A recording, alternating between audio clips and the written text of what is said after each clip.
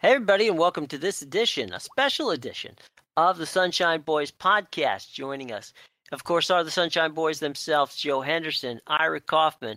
Tim Williams is with us from Boston, and Ira is on site for Super Bowl 51 in Houston, Texas, where he will be making the case for John Lynch, former Tampa Bay Buccaneer star, to get into the Hall of Fame. Ira, welcome to the show from beautiful downtown Houston, and I know it's crazy down there. Hey, James, I rolled in last night. A lot of people at the airport, obviously. Came to the media center today. All the streets of downtown Houston blocked off, Jim. This is the nerve center. The convention center is usually the place to be. Radio Row, Jim, is crazy. It's going to be even crazier tomorrow. Kind of reaches a crescendo on Friday. That's when all the stars come out. Now, Lady Gaga did her press conference today.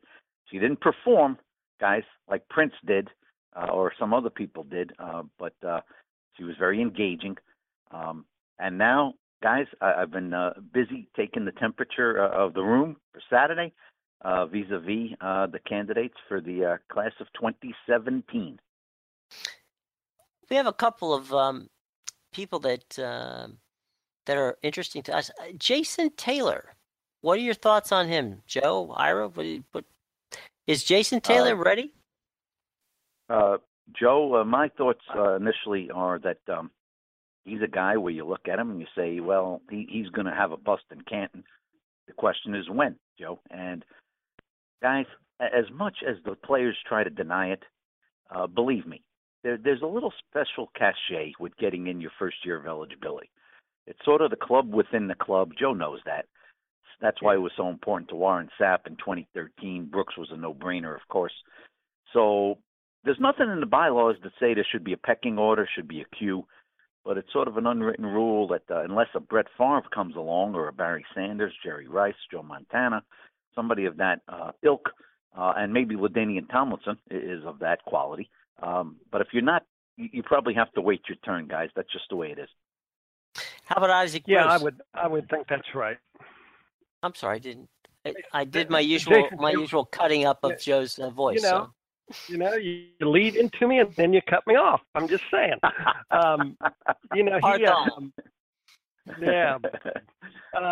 No, I think Taylor. I agree with my friend Ira, who has a whole lot more say in this than I do, but as a voter. But yeah, I think Jason Taylor will be in the Hall of Fame, just not this year. Other people ahead of him in line, and that's just kind of the way it works. Isaac Bruce, what do you think? Isaac Bruce, wide receivers, it's very difficult, guys. Andre Reed, Tim Brown, Chris Carter, they all had to wait their turn. Terrell Owens is still back for a second year. People can't believe he didn't get in last year. Isaac Bruce, definitely not this year. Very much of a long shot. Down the line, possibly, but he could be sort of a 5-year project. Could be. Very cool. There's one name on the list here, guys, that baffles me as to why he isn't there. Maybe Ira, you and Joe, Tim, can tell me why. How about Don Coryell? Well, it's funny you mention that, Jim. Now, Tim and Joe might not know this, but this year they've tweaked the rules a little bit. Now, usually there's 46 selectors. They're all media. Mm-hmm. This year there's 48. This year there's 48 voters. Two Hall of Famers are going to be in the room with a vote.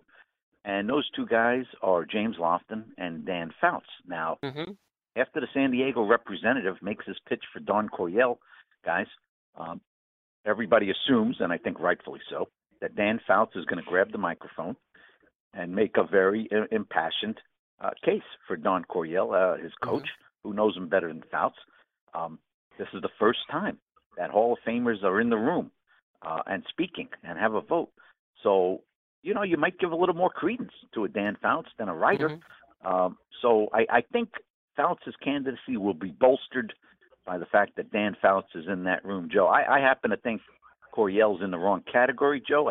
If he was a contributor, I think he'd be a no-brainer. But as a coach, you got to look at his coaching record, and I'm not sure it's good enough. Well, I don't see any Super Bowl rings there, for one. And Number two, he was an innovator. Give him that. Ira Coryell was, the precursor to what we see now, and it was entertaining, and it was effective. He made it to conference championship game. But if you're going to be a coach, riddle me this, Ira: would Tony Dungy have gotten in if he didn't have a ring? The answer is no. Well, there you go. You go. He would not. It's a shame because Coryell had a lot of. I mean, the coaching tree for Coryell was pretty amazing.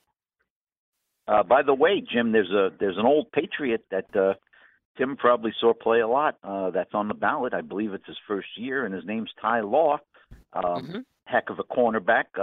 Played big in big games. I believe he had a 3-pick game against Peyton Manning in the playoffs. Tim, am I wrong about that?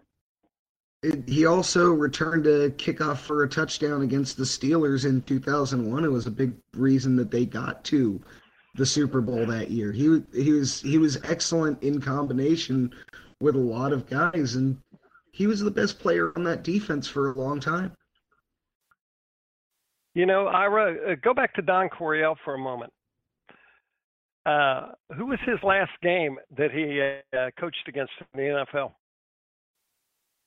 Don't tell me you're going to say your beloved Bengals. Your beloved Bucks. My beloved Bucks. Oh, my God. What game was that, Joe? Because we were probably at it. The first home win in Bucks history. Hank Stram got fired for losing to the Bucks on the road, and Coryell lost his gig with the Cardinals. Oh, wow, man. that's outstanding, Joe. That's outstanding. We actually won those games. Jim, he had some good years in St. Louis. He did, with Jim Hart. Yes, he did. They had some nice teams, Kerry Metcalf. The problem was they were looking up to the Cowboys in that division, and they couldn't quite get over the hump. Then he went to San Diego. But Joe's right. For a coach to get in without a championship ring, very, very difficult. Well, take us inside the room. You're going to give a presentation for John Lynch, and I don't want you to, to give away your trade secrets. I don't mind giving away some of the points. All right, I'm well, gonna make. you can do that, but how long do you have to make your presentation, and what happens after? Is there a debate, or what goes? Jim, we start the meeting about 7:30. It's the morning before the Super Bowl. It's right here in the convention center. We gather at 7 o'clock because, as Henderson will tell you, sports writers don't want to miss a free breakfast. So the breakfast is served at 7, and we get there at 7. There's 18 names on the list, guys. There's 15 modern-day candidates. I think it's 14 players and Don Coryell as a coach. There's 2 contributors. That's Paul Tagliabue and Jerry Jones. And there's 1 senior candidate, which is Kenny Easley, the old safety from the Seahawks. Wow. 8. So that means there's 18 different speeches. Okay.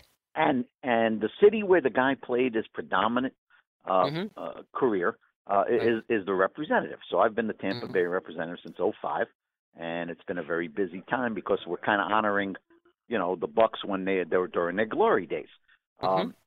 So after each presentation, and by the way, we just got an email from the hall saying they would like to limit the presentations to 5 minutes each. 5 minutes. Now, I'm trying to sum up, guys, a 15-year career for John Lynch in 5 minutes. I've written out my speech. I rehearsed it in front of my wife. She gave me a sitting ovation when I was done. High praise. It's 7 minutes, and I don't think that's bad. That's kind of right where that sweet spot that I want. Some guys are going to go 10 or 12 minutes. Joe's given speeches to Rotary clubs. Jim, you've talked to people. Sometimes the more you talk, less is more. Less is more. Right. So I'm going to make my points about Lynch. Now, after each presentation, there is discussion. Now, having said that, the guy that presented Brett Favre last year stood up and said, "Ladies and gentlemen, I present Brett Favre," and he sat down. He never said another word, and there was no discussion. And we all applauded because he saved us 15 or 20 minutes in the room. There you go. It's a 9-hour meeting, Jim, so every little bit counts. John Lynch is not on the Brett Favre level. Even Henderson would say that. Right. So there's going to be discussion. Now, last year, Terrell Owens was in the room for the first time, and I don't know how Tim feels about Terrell Owens, but by the numbers, Terrell Owens is a no-brainer. Open and shut, Terrell Owens. But it wasn't that way, because after the presentation for Owens came a few people who talked to Owens's head coaches, teammates through the years for different teams, and they all said the guy was extremely divisive and he was a terrible teammate. And while the bylaws say you're only supposed to count what the guy did as a player, and that helped me with the Warren Sapp presentation, the difference is, guys, and I'm curious to see what the three of you think of this. I believe what kind of teammate the guy was counts. I think it's fair to factor it in, even though it's not what he did on the playing field. It's a natural extension of a guy as a player. Joe, do you disagree with that on Terrell Owens? Well, no, I think that's a separator for the Hall of Fame. Now, was a diva. No, I mean, he was one of the first really big divas, and he got away with it because he was so good. But would you say he was a great teammate, even though he was a great player? I mean, I wasn't in his locker room, so I would depend on the people who were closer to that situation than I. But I think it's a legitimate question on him. Did he make his teams better? Yes. Does he have the numbers for the Hall of Fame? Most definitely. Get in eventually, but I think he's going to have to sweat it out for a while and maybe put a little more time and space between the end of his career and when the decisive vote for him is taken. Absolutely. Now, Tim, another guy that might face the same kind of questions, almost, is a guy in next year's class, which is Randy Moss, who was sensational in Minnesota, went to New England, and just was outrageous in 2007, right, Tim? But Randy Moss is a guy who said he played hard when he wanted to. That don't sit well with the writers. He could be divisive. Tim, what's your thoughts on Randy Moss as a Hall of Fame candidate? I think it's very similar to Owens in that football is, more than anything else, a team sport. So you have to take into account the kind of teammate a player was when evaluating what kind of football player they were. Because you can't be an individual wide receiver. Someone has to block for the quarterback, and the quarterback has to find you and throw you the ball. So, yes, I think both of them have every bit the talent you would need to get into the Hall of Fame. Their numbers speak for themselves. And with Owens, when it comes down to it, he played with an injury in the Super Bowl and played well. Moss, when it came down to it, and he needed to be quiet for one season and play the way a team wanted him to play, he did what the Patriots wanted, and he was excellent for that 1 year.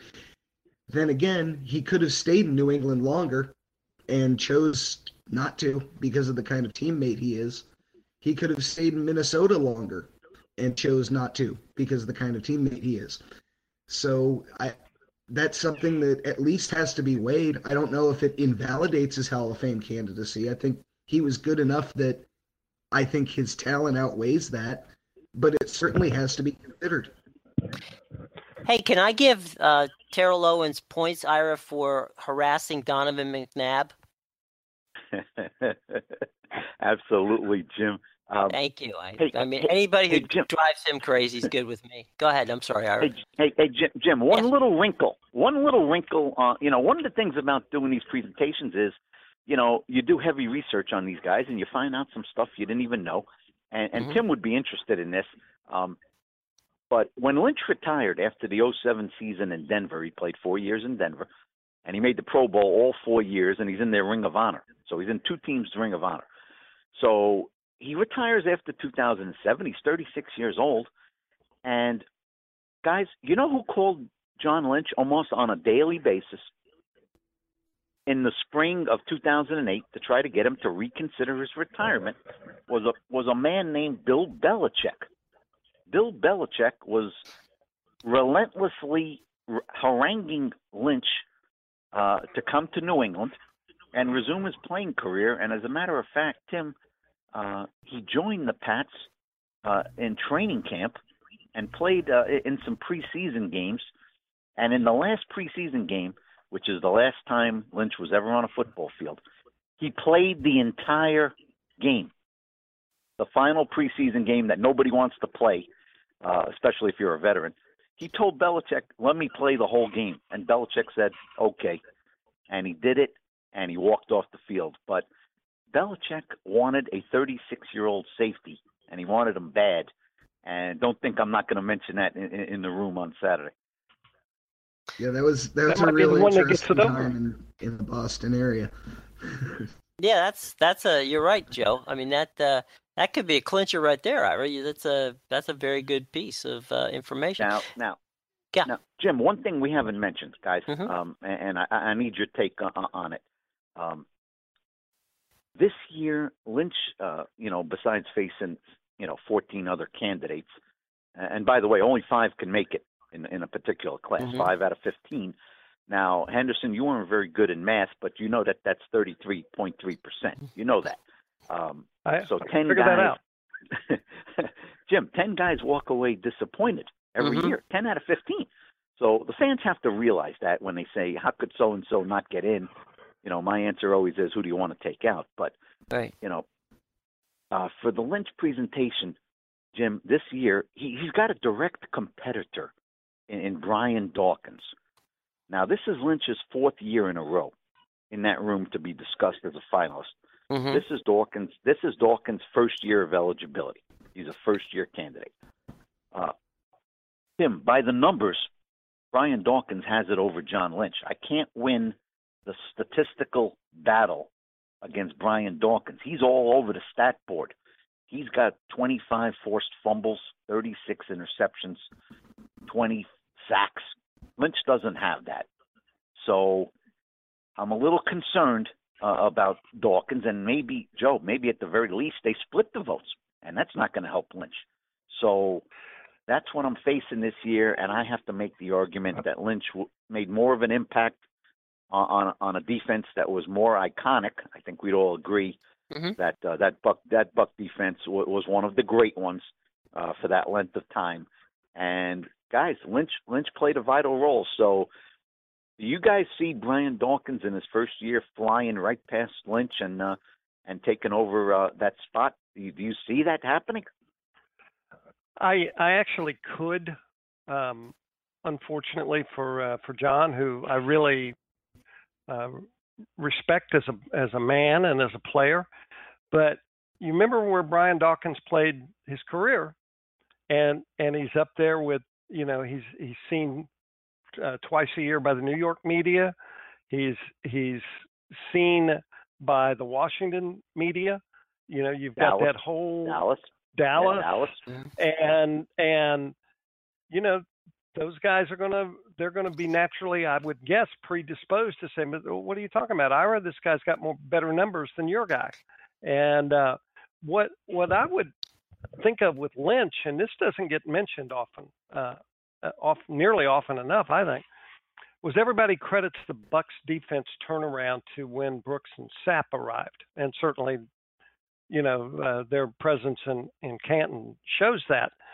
But it actually started the year before when John Lynch got there, and he began to get that secondary, which, as we all realize, Ira, we saw enough bad football over the years, was a leaking sieve. He began to really kind of change the attitude back there, and then when they got more depth around there, the Bucs took off. But I think the rebuild started with John Lynch. I really do. Let me ask both you guys. Dawkins didn't play in a system like the Tampa 2 that you guys are talking about. So it's a little bit of an apples and oranges kind of thing, in so much as, John played in a system, Dawkins played more of a freelancer. I think that's a tremendous point, Jim. I wish you were in the room with me. You'd be making that point right with me. But I think that's outstanding. Lynch played in a very rigid system. He had a certain role, 8th man in the box sometimes, shadow the tight end sometimes. You're right. Dawkins had a lot more freedom, and I think that led to better statistics. Now, guys, I have spent much of the day talking to Hall of Fame selectors, and while I'm not politicking, I do want to know what the temperature of the room is going to be this Saturday. For instance, in New Orleans in 2013, when I got to town, I was told directly by some of the selectors with Warren Sapp, you got your work cut out, Kaufman. You're in trouble, Kaufman. And I found out, much to my dismay, that these writers, a significant number of them, they wanted to make Sapp grovel. They wanted to make him wait. They weren't going to put him in his first year. So I had to quickly put the focus on Sapp, the football player, which I did. And by the way, Jim, I know this is your podcast. I don't like to use tough language, but this is how I did it. Go ahead. And Joe knows this, but I've heard doing my research. Great story. And Joe knows the story. But Tim, in doing my research on Sapp and talking to different people, I happened to call Keyshawn Johnson. He was in Los Angeles, and I just ran it past him. Keyshawn, what do you think about Sapp? Should he have a bust in Canton? And Keyshawn said, "Yeah, he's a Hall of Famer. He's an asshole, but he belongs." Nobody said it's a Hall of Nice. It's a Hall of Fame. And Tim, when I hung up the phone with Johnson, I turned to Martin Fennelly, our columnist at the Trib, and I said, "Martin, I now have my opening for my Sapp presentation because first of all, now I don't have to call Sapp an asshole, which he was. I got Keyshawn to do it, and then I add the final line, it doesn't matter. It doesn't matter." And once I knew that the focus was on Sapp, the football player, I felt pretty confident because he was a two-time all-decade player. And by the way, guys, one more thing to throw into the mix, and this could be problematical for me on Saturday. Might be. But Dawkins and Lynch, their careers, while not quite an exact match in terms of the years, it was the same era. And guys, Dawkins was one of two all-decade safeties for the 2000s. Lynch was not. And I know that's going to come up certainly by the guy from Philadelphia that presents Dawkins. And that's a tough one. On the surface, that's a tough one. Dawkins was all-decade. Lynch was not. My answer is going to be that some guys' careers don't fit very neatly into one particular decade. And I think that's true. Lynch retired after 2007. He retired. And Dawkins played throughout the 2000s. So, Joe, that's going to be my answer. We'll see if it's effective enough. Well, check me on this if I'm wrong, but John played under Tony Dungy, and did he play for Gruden? Yes, he played for Gruden. Gruden. He also played a year for Sam Weiss, too. And Shanahan. That's it. And Shanahan, yes. Okay, so, and then you talked about Belichick wanting him. You got three amazing coaches, all want the guy to play for them, all want him to play in their system. Yeah. He walks away, not only a star player, but somebody who three winning organizations wants. That's got to tell you something about the character of the guy. Absolutely. Now, I'm going to leave you guys with this story, and I'm going to let you guys dissect the Super Bowl, which you're so good at. But I got a little story for you, and you're all going to appreciate this. But picture your humble servant, Ira Kaufman, Sunday night. Here I am, got a slice of apple pie, a little pistachio ice cream, gentlemen. I'm watching a rerun of Everybody Loves Raymond, and all of a sudden, my phone starts to beep. And I look at it, and I see 49ers hire John Lynch as general manager. And, then the tweets go crazy. And I turn to my wife and I go, you're not going to believe this. Here I am. I'm finalizing my speech for the guy. Right. And then I send Lynch a text, and I say, John, you're not supposed to scoop your presenter. That's what I said. And then I said, congratulations, Ira. And he called me the next day, and he kept this thing under wraps, guys. Nobody knew about this. No. I called Dungy. Dungy didn't know. Derek Brooks didn't know. He went underground. Now, guys, I don't think this is going to affect anything in the room. Joe, I think, agrees with me. It shouldn't, Jim, but you never know. And I'll tell you this. I got the 7-minute speech. It's written out. I do not refer to it in any manner. Zero. And I don't think I should. No, and I think that the point you made, Ira, is that, again, that speaks to the kind of person John Lynch is. If he can walk out of the television booth and walk into being a general manager, that clearly tells you that they have, great respect for his ability to evaluate talent. Henderson, how can I get Jim Williams in the room with me on Saturday morning? How can I do it? He's making great points. You're going to have to rewrite your speech, I think. You got to get in about the defense. You got to get in about talent evaluation. Get busy. Oh, we're at it. I've got one thing I really should say about Lynch as well, and that's if you put him up against Brian Dawkins. Brian Dawkins was a tremendous football player, but people can still play football like Brian Dawkins. You will never see another person play football like John Lynch. We don't allow people to play football like that anymore. Not bad, Tim. Not bad. I'm going to leave you guys with my pick. Everybody's picking Atlanta. I can't find anybody that's picking New England. I don't know what's going on. I think they hate the Pats. They're tired of the Pats. I know Henderson's like that, but Tim, I can't go against Brady and Belichick. They're driven for number 5. They want to separate themselves from Noel and Bradshaw. First time around for the Falcons, basically this team.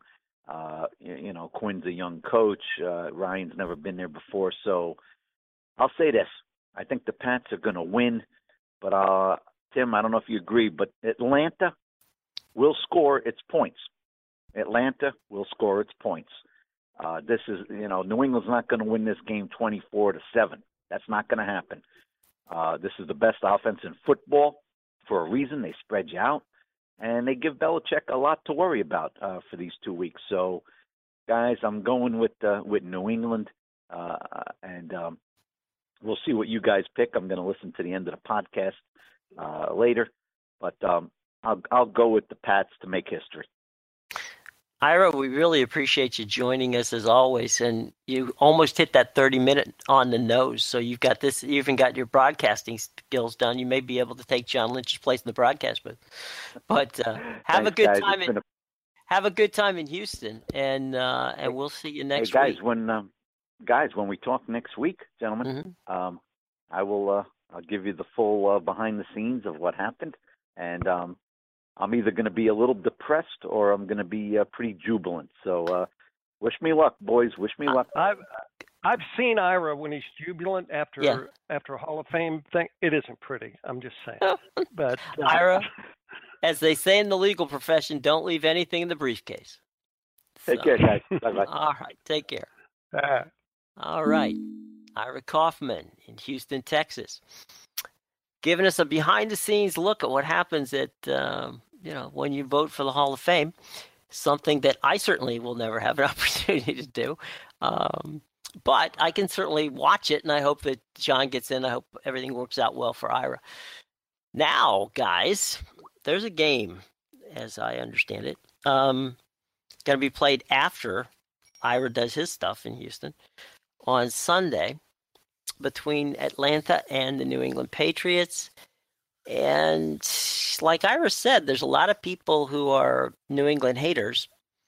I'm not sure they're Atlanta fans, but they're New England haters. Let's try to break this down. Let's start quarterbacks. Brady versus Mr. Matt Ryan. Thoughts, Mr. Henderson? Well, to break it down, first off, you have to kind of eliminate what we know about Brady's career. You just do. He's lost Super Bowls before. Not necessarily his fault, but it has happened.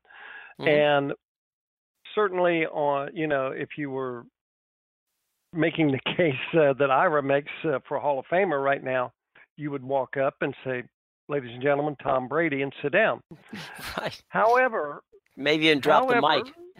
Yeah. Well, I mean, no need to thank me. But at this point, we know how motivated Brady is. We know Brady is, has been carrying canyon-sized chip on his shoulder all year. We know this, and he's backed it up. But doggone it, Matt Ryan isn't playing great football right now. I mean, that just like everybody up in the Northeast sees the Patriots all the time, and in Miami and stuff. Down here, we see the Falcons a lot, and they just get better and better and better and better. And if I'm not prepared to say that Brady's playing better than Matt Ryan right now, so I think it's even. I really do. I don't think the Falcons are going to be at all in awe of the setting. I think they've been just where they convinced me was where they just obliterated Green Bay. I mean, I just did not see that coming. I thought Green Bay would score on them. They did not. I knew that Atlanta would score on Green Bay. They did. And, New England's been dominant too, but this to me is going to go down to the very wire, kind of like the Seahawks did a couple of years ago when they threw the ill-fated pass at the end of the game. This is one of these matchups between two players when you talk about these quarterbacks that you usually only see in the NBA. That happens a lot in the basketball playoffs, where the current season's MVP will run up against the guy that across the board has had the best career, the ranking best player in the league. And typically that hasn't gone well for the regular season MVP, but that's, again, a different sport. But it's very interesting to see it happen in football because we're not certain that Matt Ryan is going to win the MVP of the league. But he seems to be the pick in a lot of people's eyes to have won MVP this year. He's certainly had a tremendous season. He's made a leap forward in a way that we haven't seen a quarterback make that in a long time.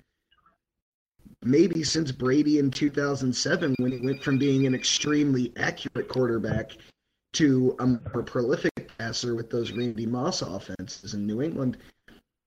And now Matt Ryan's making this leap from an above-average quarterback to one of the best in the league. If I had a vote for MVP, he'd be my vote this season. But he's running up against the ranking legend in Tom Brady. And that's really interesting to see how that's going to play out, because it's certainly not like Brady is where Peyton Manning was last year. He might be a similar age, but he's still very close to what looks like his prime. Yeah, he's close enough in his prime that the Patriots may well trade Jimmy Garoppolo, their quarterback of the future, this winter, because Brady looks like he can play 5 more years. So I agree with you about the MVP selection, because I'm sorry, Tom, you missed 4 games. And the Patriots, not coincidentally, won 3 of those 4 games. And in the game that they lost, they were down to their third-string quarterback. So I don't think you can give all of the Patriots, put all of their success on Brady's shoulders. But, for the side story, would it not be high drama to see Tom Brady up on the award platform in the winning locker room after the game as Roger Goodell hands over the trophy? And that's the game within the game. That's what people want. A lot of people want to see that. And I wonder if Roger would give him a deflated trophy. That would be, or he, give it to him and say, you were still guilty. I don't care what you say. How much do you think it weighs? Right. Yeah. So I have to tell you, I live in the Boston area. Every time I've been in my car for the last 5 months, I have heard this conversation in some way or shape or form over the radio. You might as well just call this in New England Super Bowl Goodell. It is. You'd think that he's the opposing team, not the Atlanta Falcons. And, Atlanta's a great team. It's not like people here that watch football don't recognize how good Atlanta is. But it really is all about Roger Goodell and all about trying to get revenge for this perceived slight about whether or not Tom Brady deflated footballs. of which I'm not sure the evidence has ever been proven or not proven, but it's too late now. It just seems so silly. It seems so silly that this is the thing we're talking about with these two teams in the Super Bowl when it could be a shootout. And I'm not sure football's ever been more ready for a shootout in the Super Bowl. Well, the playoffs to this point have just, with a couple of exceptions, have just been dreadful. The conference championship games were blowouts. The first weekend they were all the games were terrible. So we need a good football game. Now there is something is kind of stuck in the back of my head throughout all of this buildup. Was you remember a few years ago when New England was going for the perfect season, and they were playing the Giants, and they had beaten the Giants, but it was a close game, and people were just kind of saying the Giants had blown their shot in that game, and that New England was going to be coronated. And well, we know what happened. And a lot of people didn't think the Giants belonged on the same field with the Patriots. I'm not saying that people are saying that about the Falcons now, but as we heard Ira say before he left, at the end of the day, I can't pick against the Patriots. That's dangerous. I think the Falcons are going to be in this thing all the way, and you can argue that the Falcons have more playmakers than the Patriots do on offense, and the Falcons' defense has been playing at a very high level. Just ask Aaron Rodgers about that. So, we could see history repeat itself. People are anticipating, Brady's revenge and all of that. And I believe it was the terrific sports columnist at the Boston Globe, Dan Shaughnessy, wrote a piece right after the matchup was set and goes, "Oh, Atlanta. Oh, great. It's really exciting." Yawn. I think that's premature. I think Atlanta's got one heck of a team, and they could spoil the party. And it just shows you where the Patriots are. It just shows you where the Patriots are in the Boston hierarchy that Dan Shaughnessy writes that, and it's so optimistic that the Patriots are going to win when in the New England area, usually he's the guy that's throwing water on everyone's parade. The Falcons, Joe, on your point about the defense, the Falcons have allowed 20.5 points per game since they had a bye week in the 11th week of the season. So that includes postseason. Prior to that bye week, they were allowing 28.3 points. So they made some adjustments during that time.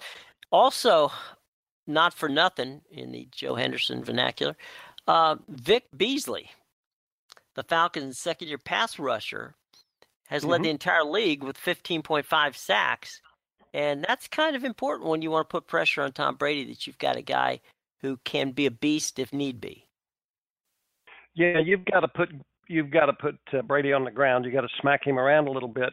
And I would caution those who are buying into the Dan Shaughnessy, this is going to be boring bit, that Aaron Rodgers was playing at an extraordinarily high level when they went into Atlanta for the NFC Championship game. And he never had a chance in that game. The Falcons smothered him. And that game was over quick, and it was over decisively. And now I'm not going to say that's going to happen to the Patriots, but if I'm a Patriots fan, and I'm not, I have to maybe temper my enthusiasm just a little bit. They may win, but it's not going to be a coronation, I don't believe. We'll see. That's why they play the game, as they say. But I'm a believer in the Falcons at this point. Yeah, I don't see any reason to really think this isn't going to be a close game. I don't see, other than history, if you just looked at this season and forget about all the things Tom Brady and Bill Belichick have done together, which you can't, but if you just set those aside, then Atlanta's the better team. They come in as the better team. They should be favored in this game. They've had the better season. They've been playing the better football this year. Obviously, this game isn't played in last year, where the Patriots are consistently this great team and Atlanta's new to the top. And that's going to come into the play in this game. But does Atlanta have a chance? Of course Atlanta has a chance. They come in as the better team in the 2016 season to this point. Guys, I'm thinking you got to look at Chris Hogan, who's just another one of Belichick's picks as wide receiver. He's been on 4 different teams from 2011 to 2015. He found his home in New England. Things have been going well for him. He could be somebody that's going to have to keep an eye on because he's kind of like Brady's security blanket. And Dion Lewis, who's been spending time with Darius Blunt as a running back. Those are 2 guys who are not necessarily primetime people that you look out for, but they are guys who could come up big in a close game against the Falcons. I think this. You always see these guys you haven't paid much attention to. There's always somebody who breaks out in the Super Bowl. So, yeah, those guys are as good a bet as any. I would throw another one at you, is Martellus Bennett. He doesn't get the acclamation that a Gronkowski does, but he's been very valuable. And against the Falcons' defensive scheme, I think that's a guy who could make some big plays on Sunday. What about Mohamed Sanu? If they try to lock down Julio Jones, you think that he could have a day? Well, I absolutely do, and that's Belichick's style, is to take away your best weapon, and right. That's where the Falcons' ground game, and as you mentioned, a guy like Sanu, who was kind of an under the radar pickup for them in the offseason from the Bengals, was the number 3 receiver there last year, and you're kind of going like, well, okay, you want him, you got him. But he's a very valuable guy, and he's going to have some chances Sunday because they will try to take Julio Jones away. And usually when the Patriots set their mind on doing something like that, they're pretty successful at it. What about your buddy and somebody you and I have saw from a young person working up, Rich McKay? I think it would be nice to see Rich get this. He's a guy who's worked very hard, done a lot of good work for a number of different players along the way from the Buccaneers and now with the Falcons. What do you think about Rich and this possibility of him getting this Super Bowl win? Well, I like Rich McKay. I think he's a class act. I liked him when he was a quarterback at Tampa Jesuit High School. And when he moved here when his father John McKay became the coach of the expansion Buccaneers. Rich is spooky smart. He's just one of those guys that he knows more than you, but he doesn't lord it over you, which I'm grateful for that, considering the conversations I've had with him. But he is a guy that when you really want to know why something is the way it is, he's a guy you go to because he can explain things in great detail and make you understand it.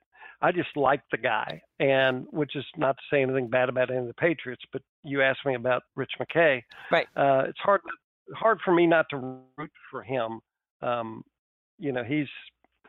He got a raw deal here in Tampa Bay. I've always believed the Bucs win the Super Bowl with him and John Gruden, and there was a mad power grab by Gruden in that offseason right after the Bucs won the Super Bowl, and he had kind of driven Rich McKay crazy that year with sort of his frenetic ways.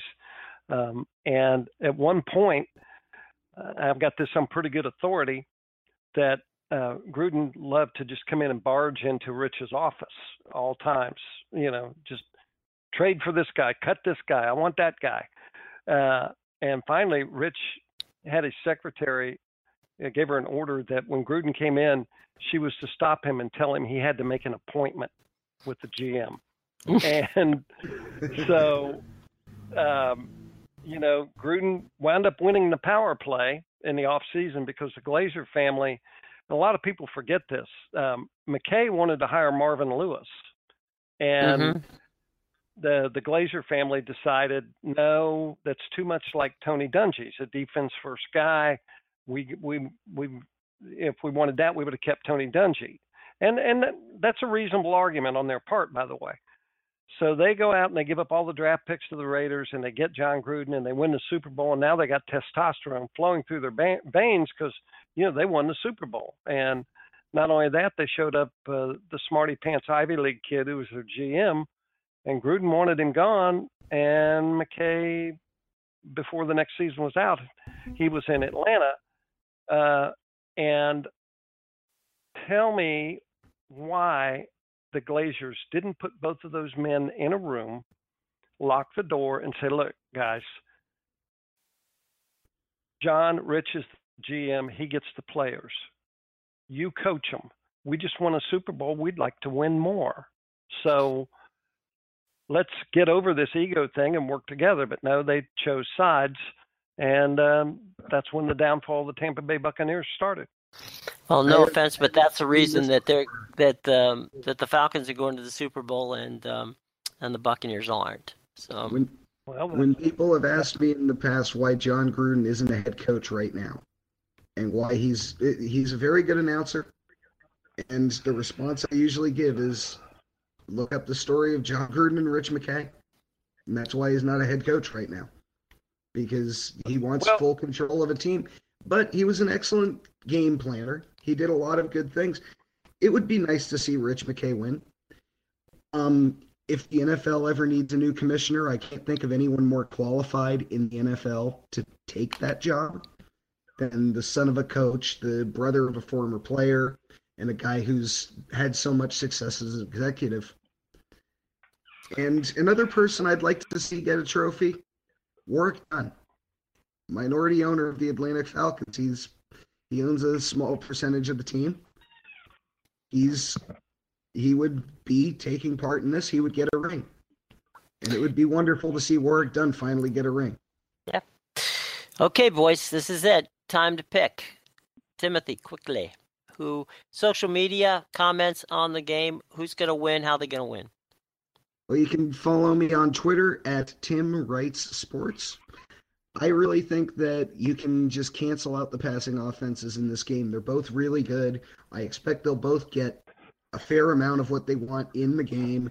They'll both put up points in the passing game. So it's going to come down to everything else. Who makes the special teams plays? Who makes the running plays? Who's able to protect their quarterback better?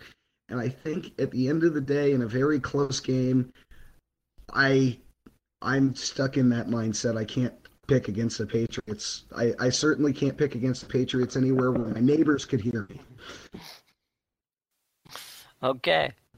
Joe. So we would have to block this podcast out in the Boston area if he had picked against the Patriots. Just for safety purposes. Yeah. All right. Well, you can find me on Twitter at the initial J, Henderson, Tampa. Well, my head says New England, but there's this little voice in the back of my brain going, it's going to be different this time. And I've talked the Falcons up so much on this podcast, I just cannot pick against them. I think it's going to be one of the all-time classic games, and it's skill versus skill, strength versus strength. And I think Matt Ryan emerges as the Super Bowl MVP, and Roger Goodell breathes the biggest sigh of relief in his life as the Falcons win a classic. Okay. 31-28. 31-28. Okay. I think I'm going to have to go begrudgingly with the Patriots. And there's a lot about being a first-time team in a Super Bowl that's tough. And And then, of course, there's a lot of with the Patriots being there so many times, that's you can't overemphasize how much that helps in getting prepared on every possible level. So I think it'll be a fun game. I think it'll be a close game. I do think it'll be a bit of a shootout. I think that the Patriots win. How about 28-24? So there you go. Two Patriots wins and one Falcons, and we'll find out next week, or I'll burn the tape so nobody knows one way or the other. But it's actually 3 Patriots wins if you count Ira. Oh, that's right. Yeah, I forgot that. Okay, well, Ira, of course. Once again, I'm out there on my island, like when I picked Clemson. I'm just saying. Thanks for joining us on this special edition of the Sunshine Boys podcast. For Ira Kaufman in Houston, Texas, for Joe Henderson in Tampa, for Tim Williams in Boston, I'm Jim Williams, your host. Hoping you enjoyed this edition of the Sunshine Boys podcast. And until next time, have a great Super Bowl weekend.